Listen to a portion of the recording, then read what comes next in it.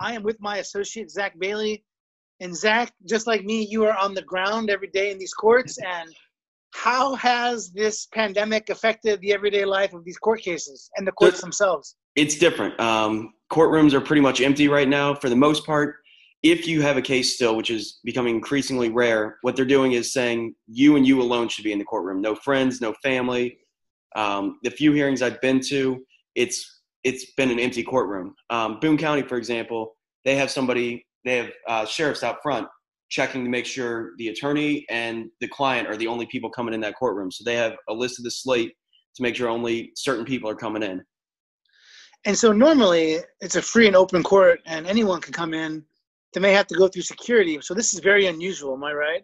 It is. It's extremely unusual, but extenuating circumstances sort of make this a necessity. And there are 92 counties in Indiana. All 92 have filed something with the Supreme Court looking for some sort of relief during all this. So that sort of varies by county. But yeah, it's extraordinary circumstances. They're taking extraordinary measures right now to prevent the spread. And Zach, so what kind of things are the 92 counties asking the Supreme Court to allow them to do? Give us a rough example here. A lot of it is continue cases, non-essential hearings, pretrial conferences, stuff like that. They're just moving a few months out to give everybody a chance to stay at home and not come in and not contribute to the spread. Some cases are continuing, but a lot of it's being done over video court now.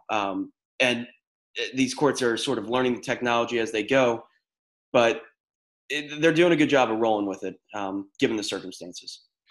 So, I mean, cases that were separate guilty pleas, courts are trying to do their best to go through with those if it's going to have an impact on the client, such as maybe a driver's license, or what else are you seeing out there? We're seeing a lot if it's going to get somebody out of custody. With everything going on, they definitely want the jails to sort of reduce occupancy in the jails, and we're seeing that in some other counties, Marion County as well. If a plea is going to get someone out of jail, the court's going to do everything they can, maybe a video hearing in order to make that happen. I've seen a few cases where they'll do it without a signed plea and everybody agrees on the record that these are the terms of the plea and somebody will come back later and sign it. So the courts are really making an effort to resolve as much as they can. So if somebody's in jail, they're likely going to have a hearing still. Yes. If they're not in jail, pretty much they can count on not having a hearing until probably about after May. Am I right? That's where they're going right now. It depends on the county, depends on the court. We're seeing some that are pushing to early May, but with everything going on, it's tough to say when exactly everything's going to kick back up again. And so if somebody doesn't know about court, if they don't understand their court dates, what's the best thing for them to do? Please call us. We can check immediately, let you know if that court date has been continued, when it's been continued to. Just give us a call. Right now, don't assume it's on without giving us a call and making sure that you still have court. And we even though we're mostly working remotely, we're still answering phones. We're still taking calls. So if anybody has any questions about court dates, just call us. I had a young lady give me a call earlier this week. She was arrested and she bonded out and she was told she had court the next day. And, she was in a panic. The sheriff would not let her into the building. They said, no, get out of here.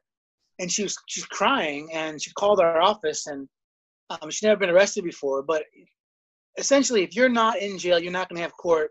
Just give us a call. We will do our best. Even, call whatever attorney you've hired for dates. If you can't get a hold of them, you truly are confused, give us a call. We will help you out because this is an unprecedented situation.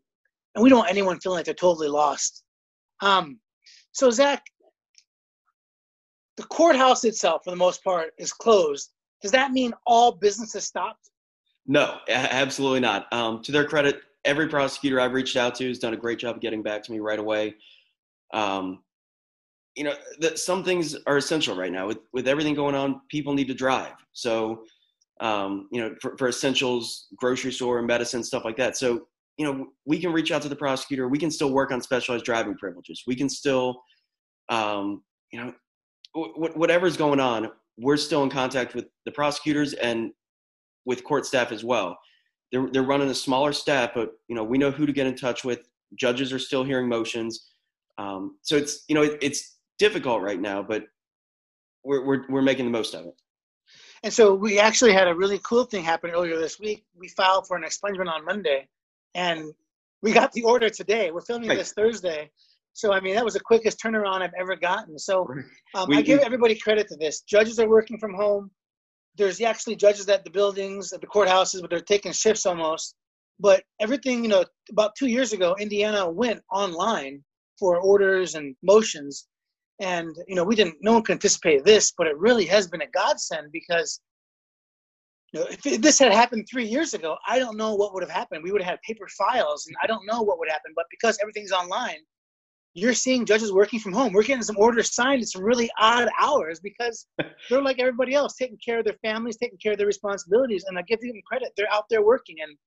And Zach, I've been amazed too. The prosecutors I've reached out to, some of the fastest turnarounds either. And those guys are working odd hours too. I got a email response like 10:30 at night. Like, why are you working so late? You don't get paid enough. My kids are finally asleep. I got time to do work. So things are still moving along, maybe a little bit differently, maybe a little bit slower, but they're still moving. So again, give us a call. Zach, I appreciate all the hard work. Zach has had more hearings during this shutdown than any other attorney at the law firm. And so he's putting himself out there. And I'll put a picture of the Boone County Courthouse with their white tent. They took your temperature, right? Took my temperature. I'm symptom free, so it was like a free checkup. It was good to know. You have a great day, Zach. Anybody needs us, give us a call, 317-632-3642. Remember, always plead the fifth.